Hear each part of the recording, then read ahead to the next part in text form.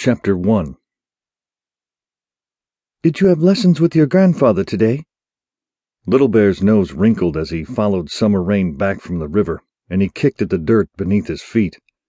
"Yes," he mumbled through his frown.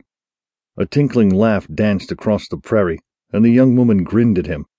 "It's a good thing you don't have to be the tribe shaman just yet. We would be in a lot of trouble." Little Bear ignored the comment and jogged up in front of her to stop her on the path. He brushed a strand of hair back from Summer Rain's face, and her cheeks colored slightly as she lowered her head and raised her dark eyes to him. Her raven black hair was done up in matching braids, and she carried a full pot of water under one arm.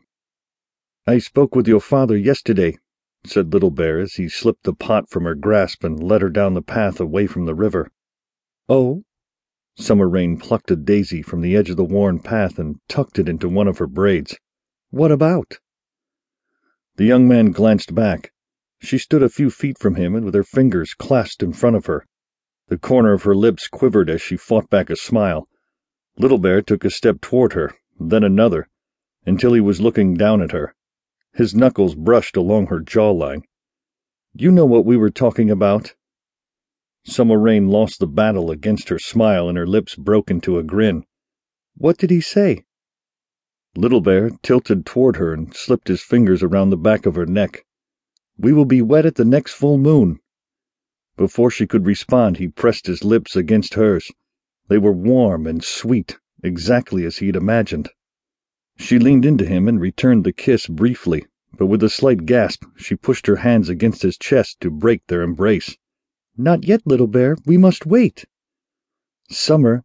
Little Bear reached for her, but she had already turned and started walking back toward the village. Water splashed onto the dusty ground as he trotted to catch up. She rounded a curve in the path and disappeared behind the tall grasses for a moment. She was staring at the valley below, with her hands pressed against her cheeks. Below them, their small village sprawled across the dip where the three hills met. He cocked his head to the side and slipped his free arm around her waist. "What?" Summer Rain held up a hand. He followed her outstretched finger across the valley to the hill opposite them.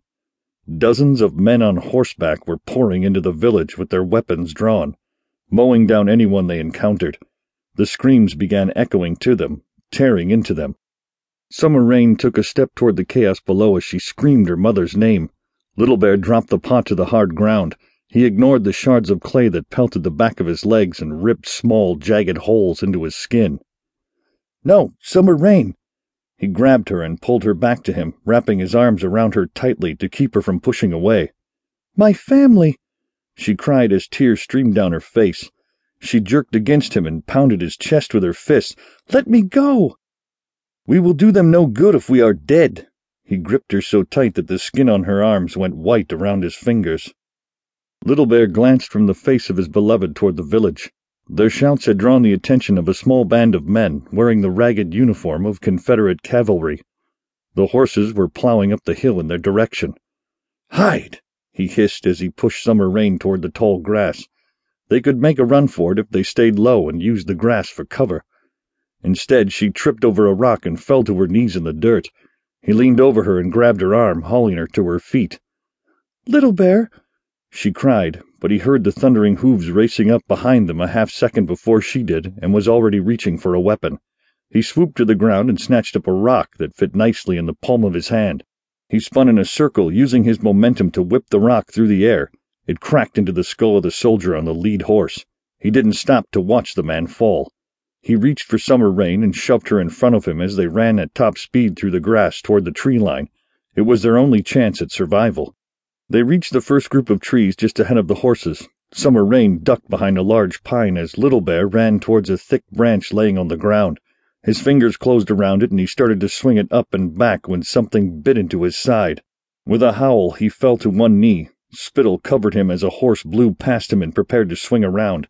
Its rider was looking back with vicious glee in his eyes, and the sword in his hand was dripping with blood. Little Bear pressed his free hand to his side. His fingers came away dark and sticky. Summer Rain was cowering beside him, her back to the tree and her terrified eyes locked on the soldier that advanced on them. "Run!" Little Bear commanded as he forced himself to his feet.